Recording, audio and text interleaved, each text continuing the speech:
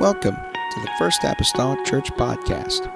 Our church mission is to love as God loves, showing compassion to every soul, thus winning those souls and equipping them to be sent out to plant and to harvest. Thank you for joining us today, and we hope that you are blessed by today's podcast.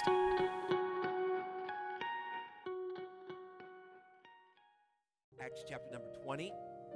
And as you're turning there, you're not without being busy around here the next few days either. Tomorrow night at the church, 7:30 is Power Hour prayer. Friday night is family game night, starting 7:30 in the back. Saturday morning is men's breakfast at Twin Rivers at 8 o'clock. And back in here on Sunday. So you got plenty of things to do too. Everybody's got a full schedule. All right.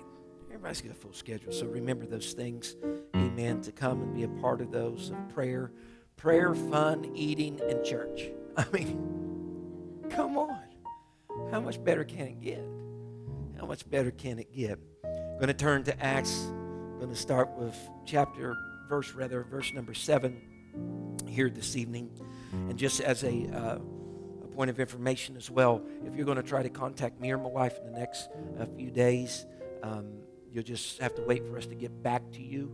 Of course, you can't have your phones in the prison, and we're only going to be out of prison maybe twice a day. And that's just to eat something real quick and go back in. And so just leave us a message if it's something emergency or pressing. Call Bishop or Brother Mason, and they'll help you in whatever way that they can if it's an emergency. Acts chapter number 20, going to start with verse number 7. I'll kind of summarize the first 6 verses. We're not going to get real in-depth in them. A lot of them just has to do with Paul's travel. So I'm going to start with verse 7 here this evening. It says, "And upon the first day of the week, when the disciples came together to break bread, Paul preached unto them, ready to depart on the morrow, and continued his speech until midnight." I like this guy. "And there were many lights in the upper chamber where they were gathered together. And there sat in the window a certain young man named Eutychus, being fallen into a deep sleep. And as Paul was alone preaching, he sunk down with sleep and fell down from the third loft and was taken up dead. Paul went down and fell on him, and embracing him said, Trouble not yourselves, for his life is in him. When he therefore was come up again and had broken bread and eaten, and taken a long while, even till break of day, so he departed. And they brought the young man alive, and were not a little comforted." We're not a little comforted. Amen. Tonight, I was getting real hopeful that I was going to try to get through a whole chapter tonight. But as I was going and was not finished and was on page 13 of notes, I decided that probably wasn't going to take place.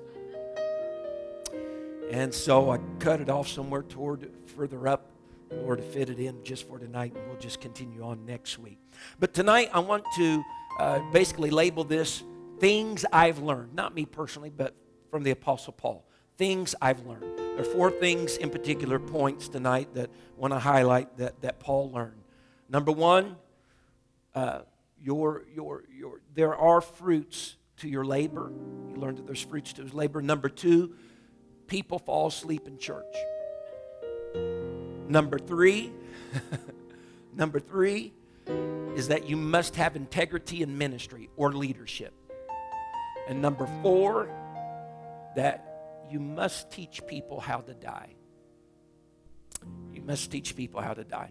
4 things that he learned. Let's go to the Lord in prayer. Father, I come to you this evening. I'm so grateful tonight, God, for your spirit, God, that we have felt, Lord, in this place, Lord, through the songs that have been sung. I pray, oh Lord, help my mind and my words, God, mark any bit of error from them. God, I pray, Jesus, to be able to convey something, Lord, in such a way, God, that we can learn, comprehend, understand, perhaps be inspired by the word of the Lord. I pray, oh Lord Jesus, grant each and every individual in this place, God, understanding tonight. God, as we look at your word, the scripture, in the lovely name of Jesus Christ that I pray. Amen and amen. Everyone say amen. You may be seated tonight. Can you put my map on the screen? It'll be all right. Nothing's blowing. It don't seem like tonight. I must be in the right spot. Amen. This is a map of the Apostle Paul's 3rd missionary journey, and I put that up there really for our benefit of these first few verses here tonight by looking at this first missionary journey. If you remember where we left off last time, I'll try to point it out with you with the little red dot right there at Ephesus, last chapter. That's where Paul was. The worship of the temple Diana, the great uproar for 2 hours of them crying that. And remember, there was finally some calm that was brought by the town's clerk, and seemed like everything ceased and the place dismissed. And so the chapter 20 kind of opens up that after that uproar and everything ceased, that Paul decided he was going to leave Ephesus. And if you can see, I know these arrows get all wonky here, but he is headed back towards Macedonia, towards this arrow right here. Whenever he leaves Ephesus, he's going to go up this way and he's going to head back toward Macedonia. And he does that. He goes toward that Macedonian region. As a matter of fact, if you'll remember, in chapter 19, verse 22, while he was in Ephesus, he had already sent a couple of people over to that Macedonian region. He had sent Timotheus, I think it was, for one of the individuals, and Erastus, to that area as well. And remember, he's doing this probably because he's collecting the monies that they were raising for the Jerusalem church. So he sent them on ahead of time to go on and gather all that. And so now that's where he's headed to join them in the gathering of that. And whenever he gets over there, he does what Paul does. Paul, if you can't read the epistles and understand this, Paul loves the church. I'm telling you that. Paul is in love with the church. He loves establishing churches. He loves checking on the welfare of the churches. He loves to exhort and encourage the churches. Paul is in love with the church. And so he gets over here in Macedonia. Man, that's over in some old stomping grounds for him. Berea, Thessalonica.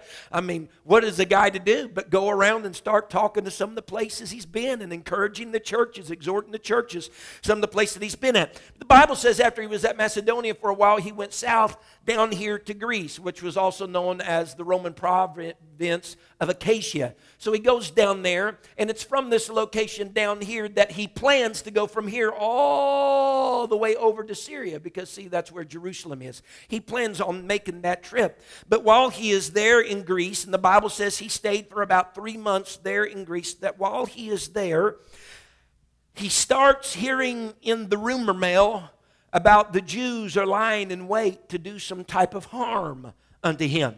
And it even goes to reason, because we are stationed right now in the timeline events of the Jews. The feast of Passover has happened and taken place. And so the Feast of Pentecost, which is 50 days after that, is very soon to take place. And so according to the Jewish law, what do the Jews have to do? They got to make their trek to Jerusalem as well to celebrate the feast. There were 3 major ones they were to keep: Tabernacles, Passover, and Pentecost. And so many of them are making their trek to Jerusalem as well. There are probably several that are sailing from the Greece area there, here around Corinth and Athens. Probably several that's sailing from there. And imagine how convenient would be a bunch of Jews that had a bone to pick with Paul and to burn their saddle with Paul. Boy, I wish he would just get on our ship, you know. Maybe man overboard before the journey's over, you know, and we get across the... So Paul has heard that there's things going in the rumor mill, that there's some Jews just laying in wait to do him some type of harm. And so while they're devising some type of plan to do this, Paul thinks, you know what? I don't have time for this. I don't have time to mess with this. I got a purpose. I got a plan. I can't chance anything happening. And so he doubles back to Macedonia. He reroutes back to where he just came from, to Macedonia. And he's there just for a little period of time. And as he is there, he's going to then travel on from Macedonia, and he's going to make his way around over here to Troas. But the interesting thing is the Bible says there are some people, you can look at it in verse 4 of your Bibles, of Acts 20, that there are some people there that are accompanying the Apostle Paul. And this is where I want to point out, one of the things that Paul learned is that there are fruits to your labors. Can you imagine how Paul's heart must have swelled up inside of him to see, as he's now going place to place, there are others that are accompanying him on his trip back to Asia. And the people that are accompanying him is not people that's totally foreign to him. These are people that he knows. These are people that have been the fruits of his labors. These are people that have been saved in the churches that he established in some of these notable places over in those areas of Macedonia. The Bible speaks of some of the people that were there. You can look at it again there in verse number 4. There were some people there that were from Berea. He had preached in Berea. He helped establish a work there. There's some people there from Thessalonica. He had preached there. He established a work there. From Derbe. Same thing over and over again. It seems to be the cause. There were some people from Asia. Man, the Word of God, he started in Asia, filled all of Asia, if you will remember, seemingly from the vantage point of Ephesus. And so with this being said, these people that are accompanying him, his heart must be swelling because he understands. I know sometimes you get tunnel vision. You know, he's at this work and surely some good's done. He's here and good's done. But now that he is departing, now he's going his way. He has this company of people. And they're his children, so to speak. They are the fruits of his labor. The Bible says in Philippians chapter number 2 and verse number 15, whenever the Apostle Paul was writing to the church of Philippi, he says to those Philippians, that ye may be harmless, or blameless first, may be blameless and harmless, the sons of God, without rebuke, in the midst of a crooked and perverse nation, among whom ye shine as lights in the world. Verse 16, holding forth the word of life, that Paul says, that I may rejoice in the day of Christ, that I have not run in vain, neither labored in vain. You know what Paul's telling the Philippian believers, those that had taken part and been birthed through the Philippian church? He's saying this, I will rejoice in the day of Christ, or I will rejoice whenever the Lord comes back, whenever I know that you all have completed your race as being the sons of God, and that you remained blameless and harmless. And although your environment wasn't conducive to that, you was in a crooked and a perverse nation, your environment was not conducive to that, but you still remained sure-footed concerning the things of God, and you allowed your light to shine in a darkened environment, and you still upheld the word of truth in a darkened environment. He says, you know what? He says, I believe that I can finish strong, amen, feeling like something was accomplished, that I've ran my race and I labored not in vain, knowing that you all kept it together. I think I could stand with the Apostle Paul. If someday rapture day comes, that I see some of your faces and that you continued your life in the journey that you started on, that you let your light shine in the darkness. See, you know what that was saying? For Paul was saying, I understand that someday, even if I don't see it on the earth, that someday I'll understand there were fruits to the labor that I bestowed. Amen. He further tells him, Philippians 4:1, he says, therefore, my brethren, dearly beloved and longed for, my joy and crown. So stand fast in the Lord, my dearly beloved. Here Paul is telling those Philippian believers, he says, you all are my joy and my crown. In other words, he said, my head is adorned with the souls that I've influenced and the souls that I impacted for the gospel's sake. As a matter of fact, there are at least 5 crowns that we see mentioned of in Scripture. One of them is called the crown of rejoicing, what other peoples call the soul winner's crown. Because souls become the crown of those that have preached the gospel, ministered the gospel, testified, witnessed the gospel, and people acting upon that which has been said become almost an adorning crown for those who perpetuated the gospel of the Lord Jesus Christ, whether it be pastor, preacher, teacher, evangelist, or saint on a pew. The Bible says in 1 Thessalonians 2 and verse 19, Paul preaching to the church or writing to the church at Thessalonica, he says, for what is our hope or joy or crown of rejoicing? Are not even ye in the presence of our Lord Jesus Christ at his coming? So he's not just saying, are not ye in the presence of the Lord Jesus Christ right now, but are you going to be in his presence whenever he calls his church home? Because see, there's the deal breaker. It's not about not just showing up now, but it's about living in such a way you can show up in His presence then. At His coming. He said, for ye are our glory and joy. He states basically then to the Thessalonians, another church, if you make it to heaven, he said, that in part will be a reason for my own joy. If you make it to heaven, that in part will be a reason for my own hope. And again, you all will be like a crown unto me. And it's for these reasons then that the Apostle Paul is thankful, amen, for these that are accompanying him this moment on his way back to Asia, amen, because these were people that had been influenced and impacted by his ministry, and if not directly, indirectly, by there being a church set up in a city and a town that otherwise would not have had one had not Paul walked by that way, went to a synagogue, got some Greeks together, and began to minister the word of the Lord. Amen.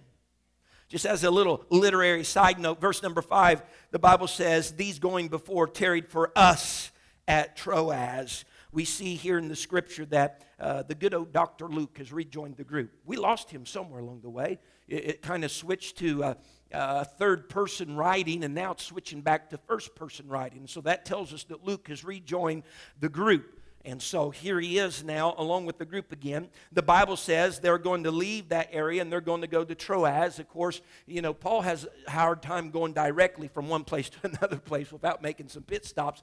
And so he goes to Philippi and then he reaches over here to Troas. The Bible says it takes them about 5 days to reach Troas. And then they are going to remain at Troas for 7 days. And whenever they remain at Troas for 7 days, the episode of my text reading to you tonight happened at Troas whenever they were there. And so the Bible says that it was the first day of the week and that the disciples had gathered together. They were going to break bread, and Paul began to preach a lengthy sermon. Amen. He began to preach a lengthy sermon. They come together for breaking the bread. Now, breaking the bread, there's two ways that breaking the bread. Breaking the bread can simply be a meal. And then breaking the bread, sometimes the Scripture refers to communion, or what is known as the Lord's Supper. Amen. It seems at this time that the disciples have got together and they held a meal. Oftentimes they held a meal that was called a love feast. We even see this in 1 Corinthians 11 where it talks about communion. They held a love feast, and then after that they would have the Lord's Supper or communion. A love feast, for modern day terminology, a love feast was dinner on the ground. It was a good old-fashioned potluck. Amen. And so after that, many times they had the Lord's Supper, or, if you will, communion that would take place. Nevertheless, the Bible says that Paul preached until midnight. Now, it's probably good assumption that service even didn't start till everybody had got done working for this particular day, which normally they work from sunrise to sunset. And so whenever the sun set, that's when they probably had service. And so with that being said, from that moment in time forward, Paul is speaking and preaching until midnight. And one of the reasons why, let's give him a little room here for play. One of the reasons why this is happening is because he's departing the next day. I'm departing tomorrow too. I mean, how convenient. But the second thing that Paul learned now in his life is this: people fall asleep during church.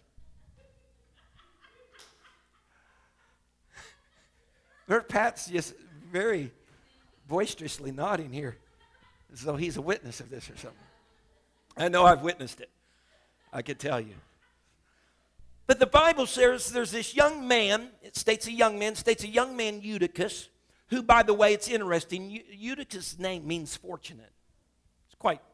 That's just the way the Bible works, folks. I'm telling you. Their name is their nature. He's fortunate because he fell down and he died and he was brought back to life. So Eutychus, this young man, fell asleep while the Apostle Paul was preaching, and we might add in there, he was preaching a long sermon. Now, the Bible says that Eutychus, where this room where they were gathered and they had lights on, that Eutychus sat in a window. All right? He sat in a window. So if we could come to terms with this, he was at the perimeter of the room. He's sitting in a window. If I can state it another way, he was as far from what was happening without being totally disconnected from what was happening.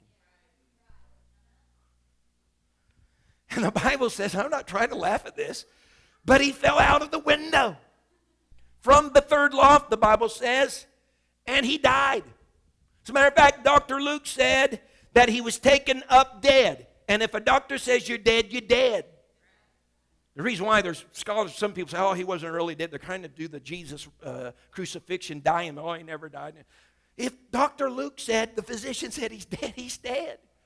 He was taken up dead. Now, if you have ever nodded off, not necessarily in church, but ever, has anybody ever just nodded off? Can I just have a show of hands? Yeah, some hands are. Tasha's never nodded off. She's always asleep. No, I just know. We're just waiting for her to wake up, you know. If you've ever nodded, Brother Terry, you know if you've ever nodded off, you sitting in maybe a chair or even Pat, it is a good illustration. Pat's a good illustration. On our men's trip, he falls asleep, and I think that's the reason why Pat wears a seatbelt, so it keeps him upright whenever he falls asleep, because he falls forward. He falls forward. But if you've ever nodded off, you know that your head will fall forward or it will fall backward based upon which direction you're leaning. Typically, if you're leaning forward, your head's going to fall forward. Typically, if you're leaning back whenever you fall asleep, your head's going to go. Right? So typically, your head goes whatever direction that you are leaning. This is the most profound statement I got for you. But Eutychus fell out the window because that's the direction Eutychus was leaning. Had he been leaning in, it would have been less tragic for Eutychus. But he was leaning away from what was going on. For that matter, let's go a step further. Had Eutychus been leaning in, it would not have required a miracle to help him get back to life. Oh, there's so much that we could just unfold with application here for us tonight and take this story on the literal level and move it to a spiritual level. Most times people in church fall whatever direction they are leaning. And it was one that was on the perimeter of the church that fell asleep and fell to begin with.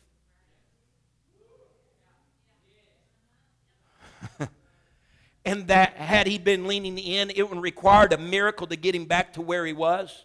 But since he was leaning out, it took a miracle. Oh, God, help me tonight. Amen.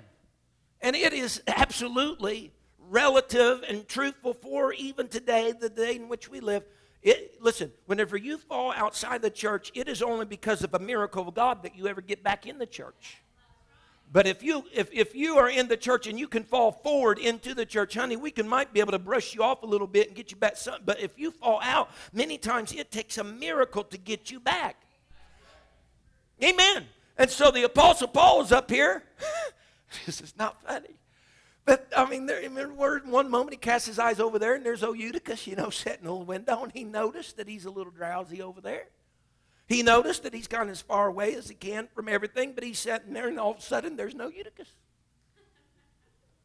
Now, I understand it happens to me. I look around, and so-and-so's on such and such pew for the most part, most of the time. Then all of a sudden, there's no so-and-so.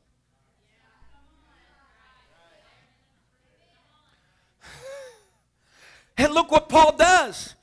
He's in the middle of a sermon, folks. Lengthy, yes, but a good sermon. He's going to leave tomorrow. He's given departing words. The Bible tells us Paul stops what he's doing. He goes down to where Eutychus is at. Dead. He goes down to him. The Bible says, I like the word, says he embraces him. And then he tells everybody, hey, take heart because there's still life yet in him. It wasn't that he wasn't dead. It was that through the embrace, through the concern of the Apostle Paul, through that embrace, God brought that boy back to life. Let me tell you, there's people that fall out the window from time to time. And as pastor and as bishop and as other people in this church, sometimes we just got to get down to where they are, embrace them, and hopefully by a miracle, amen, they can get ministered back to life.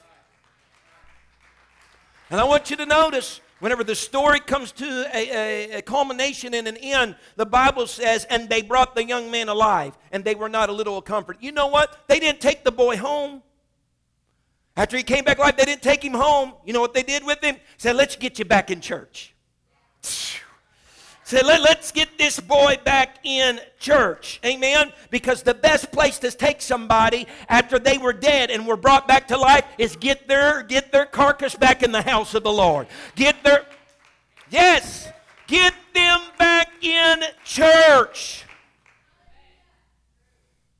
Because in reality, life cannot be sustained any other way unless it's connected to the life source. Amen, the church. And so Paul learned that people fall asleep during church. As a matter of fact, the tense of the Greek verb of this falling asleep thing indicates that Eutychus was gradually overcome. Not suddenly, but gradually overcome with sleep. And so if you look at the progression, or probably more properly if I said digression, if you look at the digression, Eutychus sits on a window. The Bible says he fell asleep, he sunk down with sleep, then he fell out the window and died. That is not funny, but it's just getting me. It's funny. There was that digression. This was a gradual thing. He came in and took a spot on the perimeter where everything was happening. He got drowsy. He closed his eyes. He nodded his head. He was leaning back. He sunk down. He sunk out. He died. Listen, anybody that, if you ever see anybody leave the house of God, if they ever leave and per se backslide, they did not in one service on a Sunday night when things were going hippity-hoppity, all of a sudden decide, you know what, when I walk out tonight, this is going to be my last service. It don't happen that way. It's the person that comes and sit on the pews and they worship, raise their hands, they go to the prayer room. All of a sudden, they're not going to the prayer room before church anymore. All of a sudden, they're not sitting where they used to sit. They start to digress back a little bit. All of a sudden, they're not raising their hands so frequent or clapping them. All of a sudden, you see them at the back door. All of a sudden, they start hitting and missing. Some Wednesdays, some Sunday nights, some not. They used to call, now they don't even call at all. And all of a sudden, 3 months went by and you've not even seen them, heard a hair or lick from them. Amen. You've checked on them. Before you know it, they're dead out on the pavement because they were taken by the gradual digression.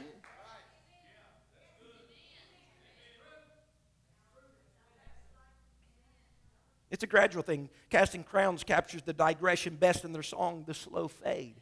The chorus says this, it's a slow fade when you give yourself away. It's a slow fade when black and white are turned to gray. And thoughts invade, choices are made, and a price will be paid when you give yourself away. People never crumble in a day. It's a slow fade. It's a slow fade.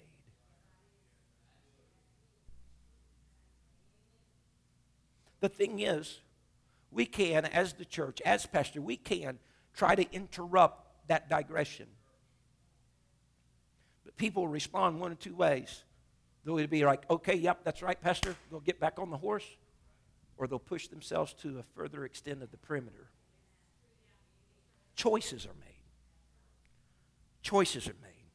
And so, I love this. Apostle Paul, man, he went down, embraced that boy. He's alive. Paul returns back to the room where he was preaching. He eats a little bit, gets a little sustenance. They break bread, and he continues talking until the break of day. No one's grinning about that like I am. He continues talking. He preaches long now. I'm telling you, long. Matter of fact, for a lighter note, someone said, if you're going to preach as long as Paul did, you best be able to raise the dead. Or at least be leaving the next day, not to return.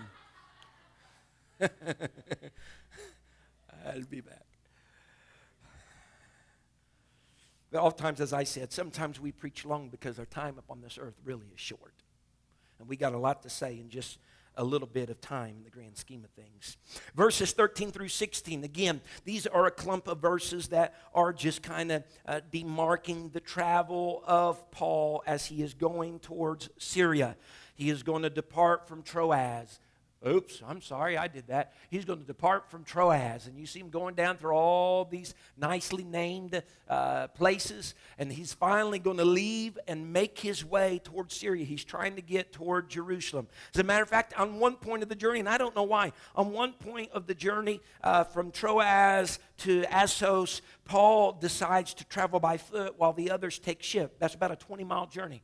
The Bible doesn't tell us why he did it, but I guess he had his reasons. He traveled by foot rather than sail. And finally, they meet back up with him, and Paul is intentionally, he's thinking, once I leave from over here, I'm intentionally and get over here to Miletus. I am not going up to Ephesus, although he spent a lot of time there. I'm not going up there because I'm trying to get over here to Syria. I'm trying to get to Jerusalem for the Feast of Pentecost. Yet, whenever he gets here to Miletus, not too far from Ephesus, they're kind of loading and unloading ships that happen typically in this area at a port. He's got a little time, so rather than go to them, he sends word that they come to him. And he calls for the elders of the church of Ephesus to come down to Miletus and meet with him there. And so it's in this part of the chapter, like verse number 17 onward, that we start to see Paul give some closing words, departing words, farewell words to the elders of Ephesus, the overseers, the pastors, the presbyters, the leadership of the church at Ephesus. And what Paul does with them, that we will not get all the way through this week, Paul looks over his ministry and life with them in the past. He surveys what's going on right now in the moment, and he kind of forecasts some future things for these elders, some things that they need to consider. He not only considers himself, but he also considers his actions, and he forewarns them, these leaders, of things that they ought to look forward to or be aware of that could happen in the future. So if I may start back up with verse number 17 of Acts 20, the Bible states these words, and let me read to verse number 21, if you will. And from Miletus he sent to Ephesus and called the elders of the church. And when they were come to him, he said unto them, Ye know, from the first day that I came into Asia, after what manner I have been with you at all seasons, serving the Lord with all humility of mind and with many tears and temptations which befell me by the lying and weight of the Jews, and how I kept back nothing that was profitable unto you, but have shewed you and have taught you publicly and from house to house, testifying both to the Jews and also to the Greeks repentance toward God and faith toward our Lord Jesus Christ. The third thing that Paul learned, so he understands that there will be fruits for your labor, that people fall asleep in church. Number 3, that you must have integrity in ministry, or more generally in leadership. You must have integrity in leadership. Note what Paul said in verse number 17. He said, from the very first day that I came to you, he said, you knew what manner I have been with you at all seasons. He said, you knew the type of person that I was, the way that I carried myself. He's saying it wasn't hidden from you. He said, I didn't have a facade when I was with you and was somebody else when I wasn't with you. You knew what manner of person, what manner of individual that I was. I was genuine before you. And he states some of these things that demarks his genuineness, or demarks what type of manner of person he was. He tells them that he was serving the Lord. Paul, he said, I was a servant. I was a servant right before you. Matter of fact, he's patterned himself very well after Christ, who said that he did not come to be served, but he come to serve. The Bible says he came to give his life a ransom for all, for many. Amen. And so Paul, he's mirroring that. He's mirroring that in his own life. He said, I came to you, I came as a servant. And so the next thing that he states doesn't take us by surprise then. He says, I came to you and I was humble-minded. I was humble-minded. I took the form as Christ did. Philippians 2 spells this out. It talks about the condescending of Jesus Christ, how his home was in glory. Amen. But he came down to the earth. He took upon the form of a man. He was in the likeness of a servant. Amen. He did not have no reputation. Man, Paul followed that stream. He came in the humble form of a servant. What was he in all these cities and towns? Man, getting beaten up on, his life being sought after, and he's trying to start churches. He's working the job as a tent maker. He's being a servant unto the people. And he says, with tears. Now you know, man, a man of character that can cry in front of others. It takes a lot, because a lot of men, macho men, falls. The only time they're going to cry is in the closet, hidden from everybody else's eyes. Because I'm a man. Paul says, you knew what manner of person I was. He said, you've seen me cry. You've seen the passion that I had oft times. It was displayed before you. And he says, otherwise, concerning his integrity, he speaks to them. And the temptations, you saw it when I was tried. As well as you've seen all the times the Jews tried to take my life. You've seen when they beat me. Some of you told me to get out of town whenever it was about ready to happen. You've seen the temptations, all the havoc they try to. In other words, I didn't put before you like, yes, I'm a Christian, everything is great, nothing ever goes wrong.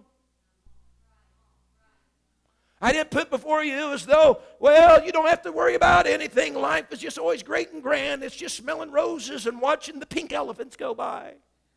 No. He says, I lived before you knew what manner. I had temptations. I was tried. You knew that.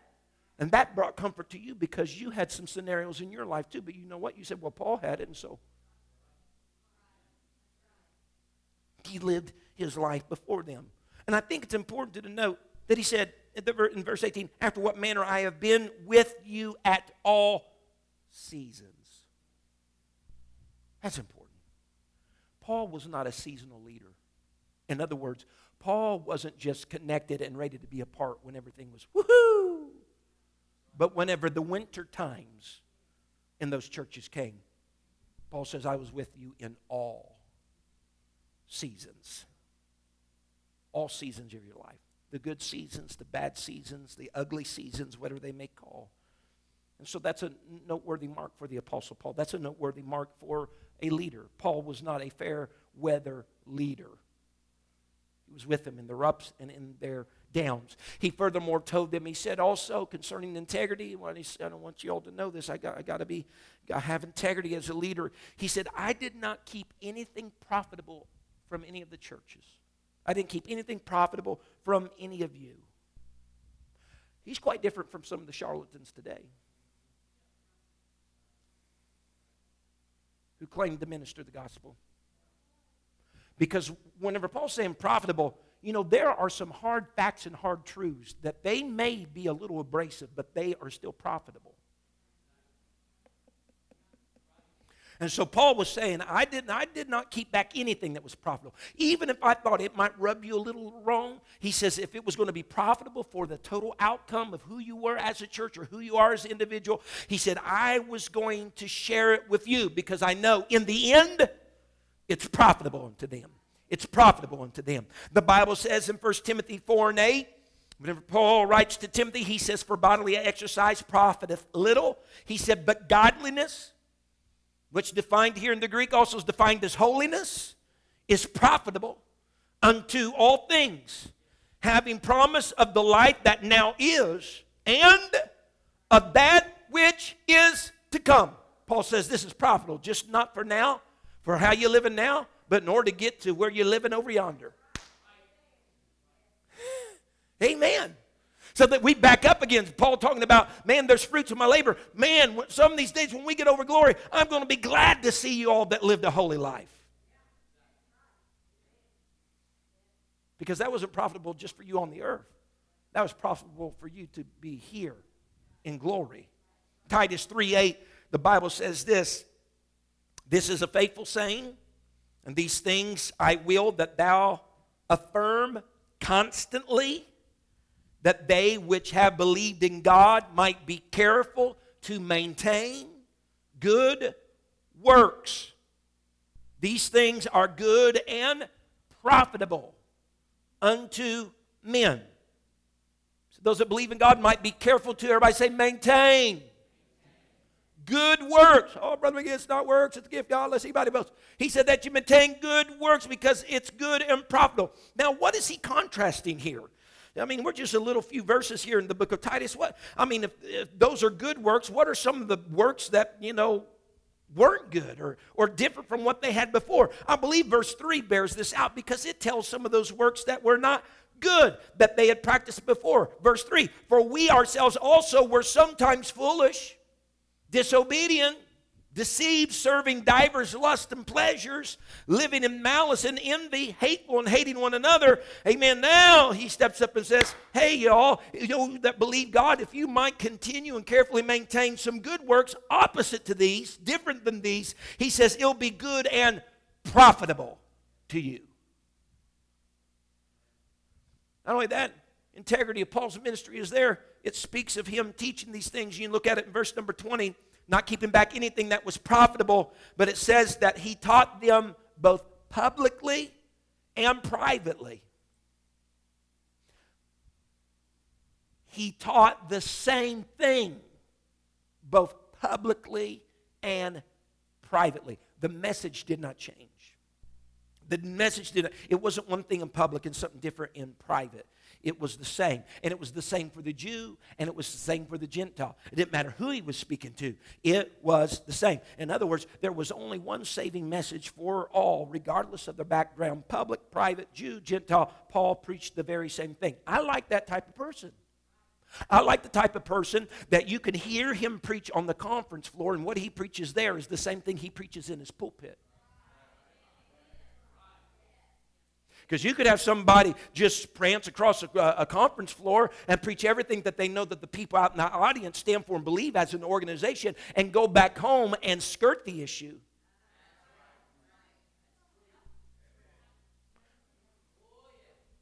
Just as a safeguard in my ministry, I don't know of one conference I've preached yet that sermon that I preached wasn't the sermon that I preached in my church first.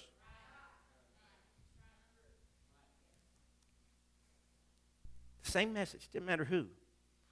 And look, the Bible says there in verse 20 that he went from house to house. Brother Raymond Bishop, Bishop Raymond Bishop brought this up at our men's conference. And it is exactly true. Here Paul goes from house to house. He's been preaching this message. But if you go back to Acts 8 and 3, Paul went from house to house persecuting before he was ever changed from Saul to Paul. He went from house to house persecuting. Now he's saved, and he's went from house to house spreading the gospel. I think there's something to be learned in that. That the same effort that Paul put into persecuting the church, he's putting into soul winning for the church. Not a lesser effort, not of a lesser degree, but he puts in the same effort. Number 4, this is the bad thing about me giving bullet points because everybody knows where I'm at. But I had a little bird tell me that this helped them, so I'm just doing it to help somebody, okay? Now, don't come tell me everything else you need help with because I don't know if I got enough time, okay? I don't want to get myself into a hole here we can't get out of. Number 4, the things that he learned, that you must teach them how to die. Now, that might seem peculiar. Must teach them how to die. Several weeks ago now, I don't know how many weeks ago it was. I think it's whenever we were going down to the girls' Princess Within conference. On the way home, one of them. Several weeks ago, I was listening to an interview of a pastor by the name of John Grant. I can give you a little scope. I cannot even begin to tell you all the physical things that this man had endured in his pastorate and ministry, and I'm saying that in a physical way. In 1995, he had 2 knee surgeries. He had cancer in his ear that caused an ear canal reconstruction to be had. He had colon cancer in 1997. 54 inches of his colon was removed. He took chemotherapy for a year. He had a heart attack in 1999. His son tragically died around that same time frame. He had a chronic arthritic problem with his ankle. He had prostate cancer in 2012. He became a diabetic in that same year.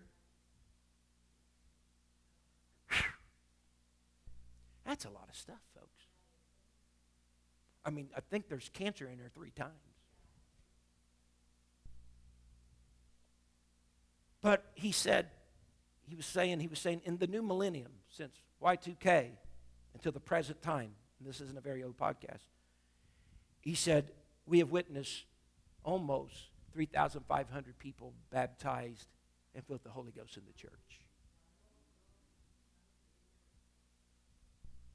John Grant, that pastor, said this. He said, I had reached a point in my life that I know I had taught my people how to live. However, I thought I was going to begin to teach them how to die.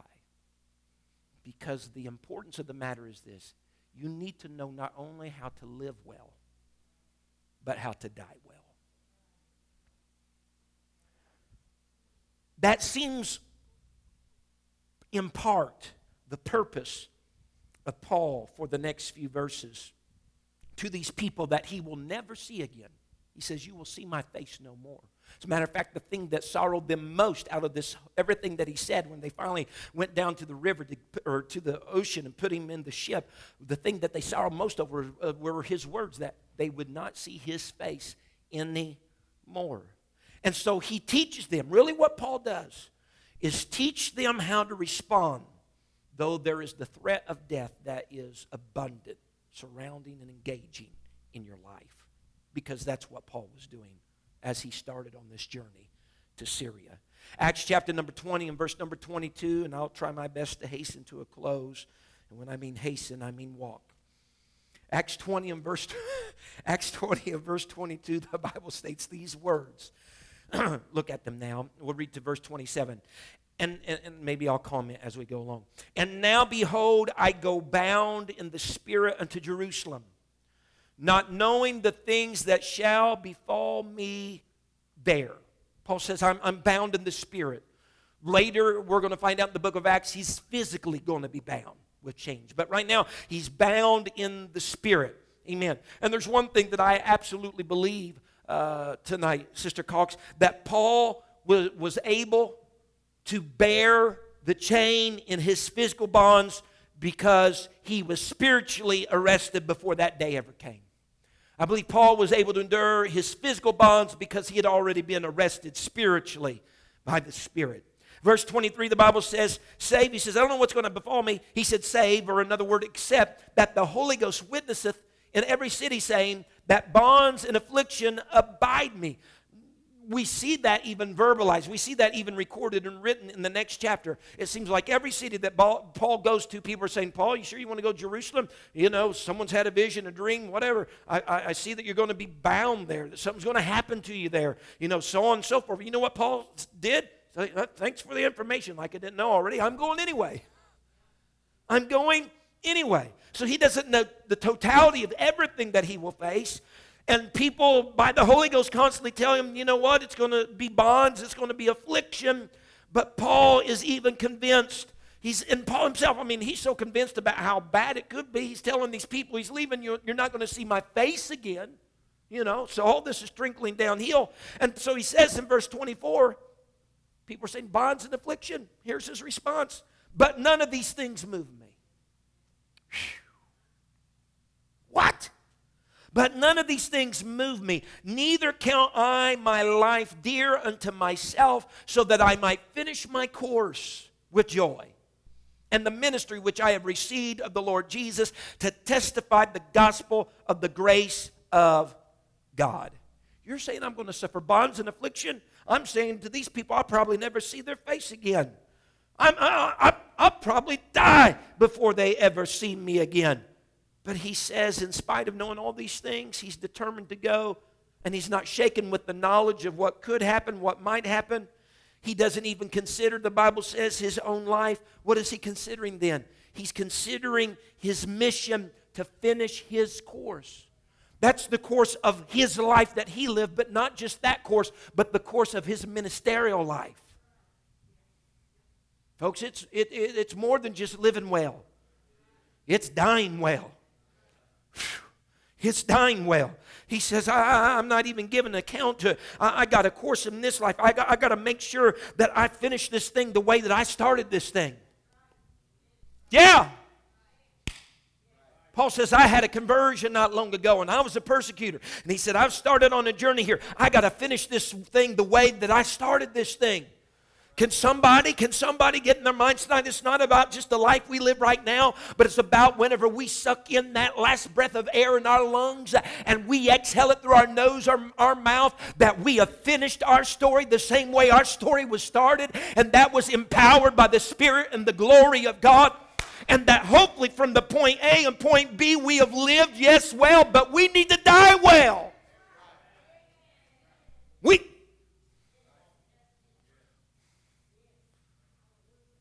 Yes, we need to die well. Paul says not only this life, but I got a course of ministry. I mean, once again, he's probably thinking of that vision. I'm going to go to Rome. I'm going to drop by Rome on my way to Spain. You remember that from last week? Having that vision, having that tenacity. I'm going to make it all the way to Spain. Amen. I gotta ride this wave while it's in the air. You know, that's the idea of the Apostle Paul. I got to ride this thing until it absolutely ends. It's my call. It's my ministry. It's the reason why I was put where I'm put and doing what I'm doing. So he learned that you got to teach people how to die well. There's no person that probably did it any better, hardly, than the Apostle Paul. Verse 26 and 27, if I stop there, oh no, let me see where I was at here. Verse 25. And now, behold, I know that ye all among whom I have gone preaching the kingdom of God shall see my face no more. That's what he had said. Verse 26, here it is. Wherefore I take you to record this day. So from going to the past and telling a little bit about the future and the present of what's ahead of him, he says, I'm taking you to record today, this day, that I am pure from the blood of all men. For I have not shunned to declare unto you all the counsel of God. Verse 26 and 27 kind of connects back with that third thing about how we must have integrity in ministry. Kind of connects back to that. Because while Paul's describing and he's talking about his course of ministry and his course of life, he reflects on how well he has stayed true to his ministry's purpose. He says, I am pure from the blood of all men, and I've not shunned to declare unto you all the counsel of God. In other words, I didn't pick and choose and say, well, this would be good for them, and that would be good, but I better not do that. That might make them upset. They'll be able to digest that and handle that, but this part here of the word, that's a little strong. They might not. No. Paul says all of it. I've declared all the counsel of God. And as a result, I don't have blood. I don't have your blood on my hands as a result of it. I think, Bishop, that maybe Paul was thinking back to the book of Ezekiel. If we can go there tonight, Ezekiel chapter number 3, and I'll bring closure to this. You better be glad I didn't try to finish this chapter tonight. I'm telling you. Amen. We'd have a Paul scenario all over again. Ezekiel chapter number 3 and verse number 16. I want to go to it in my Bible as well. I know it's there on the screen, but I just like having it right here in front of my face. Ezekiel 3 and verse number 16. Look what the Bible says here. I think maybe perhaps this is something that Paul was thinking upon. And it says, and it came to pass at the end of 7 days that the word of the Lord came unto me, saying, this is Ezekiel speaking, Son of man, I have made thee a watchman unto the house of Israel. Wherefore hear the word at my mouth and give them warning from me. Watchman. He says, I've set you, Ezekiel, as a watchman. Many times the watchman has been regarded as the pastor, the overseer of assembly, so on and so forth. This is what the word of the Lord said. Verse 18. When I say unto the wicked, thou shalt surely die, thou givest him not warning. Speaking to the watchman. Nor speakest to warn the wicked from his wicked way, to save his life. The same wicked man shall die in his iniquity, but his blood will I require at thine hand. He said, if you know there's a wicked man, he's going to die, and you do not sound the warning in his life, then you, watchman, when he dies, and he dies in his iniquity, that blood is on your hands. Verse 19, yet if thou warn the wicked, and he turn not from his wickedness, nor from his wicked way, he shall die in his iniquity, but thou hast delivered thy soul. In other words, if you know this is a wicked man and he's going to die, and you sound the alarm, but he just rejects, doesn't pay attention, doesn't adhere to your warning, and he dies in his iniquity, It's on his head, not your hands. Verse 20. Again, when a righteous man doth turn from his righteousness and commit iniquity, and I lay a stumbling block before him, and he shall die. Because thou hast not given him warning, he shall die in his sin, and his righteousness which he hath done shall not be remembered. But his blood will I require at thine hand. So he even says, if there's a righteous man, if he flubs up and turns away from his righteousness and starts doing sinning, and you don't sound the alarm, and he dies in his iniquity, he's going to die in his iniquity, and all the righteousness that he's done up to that point will not be remembered. But it's going to be required at your hand. Watchman, pastor, teacher, whoever, because you didn't sound the warning. But the next verse says, verse 21, nevertheless, if thou warn the righteous man, that the righteous sin not, and he doth not sin, he shall surely live, because he is warned. Also thou hast delivered thy soul. Paul says, I'm pure from the blood of all these men. You know what he's saying? I kept the alarm sounding when the alarm needed to be sounded. I sounded it to the wicked, and I sounded it to the righteous that had left the righteousness to become sinners. I sounded it. I sounded it. So he's saying it's up to you to do with what has been sounded. You can either heed the call or you can reject the call. But I know as I leave and depart this day, and you and I may never see face to face again, I have sounded the alarm. You have a choice. And whatever happens, happens. Die well. Die well. If you can stand for me tonight, and I'll close. So 4 things here in particular thus far that Paul learned, just for a recap. There are fruits to your labor. He witnessed that in those that were accompanying him over to Asia. People do fall asleep in church.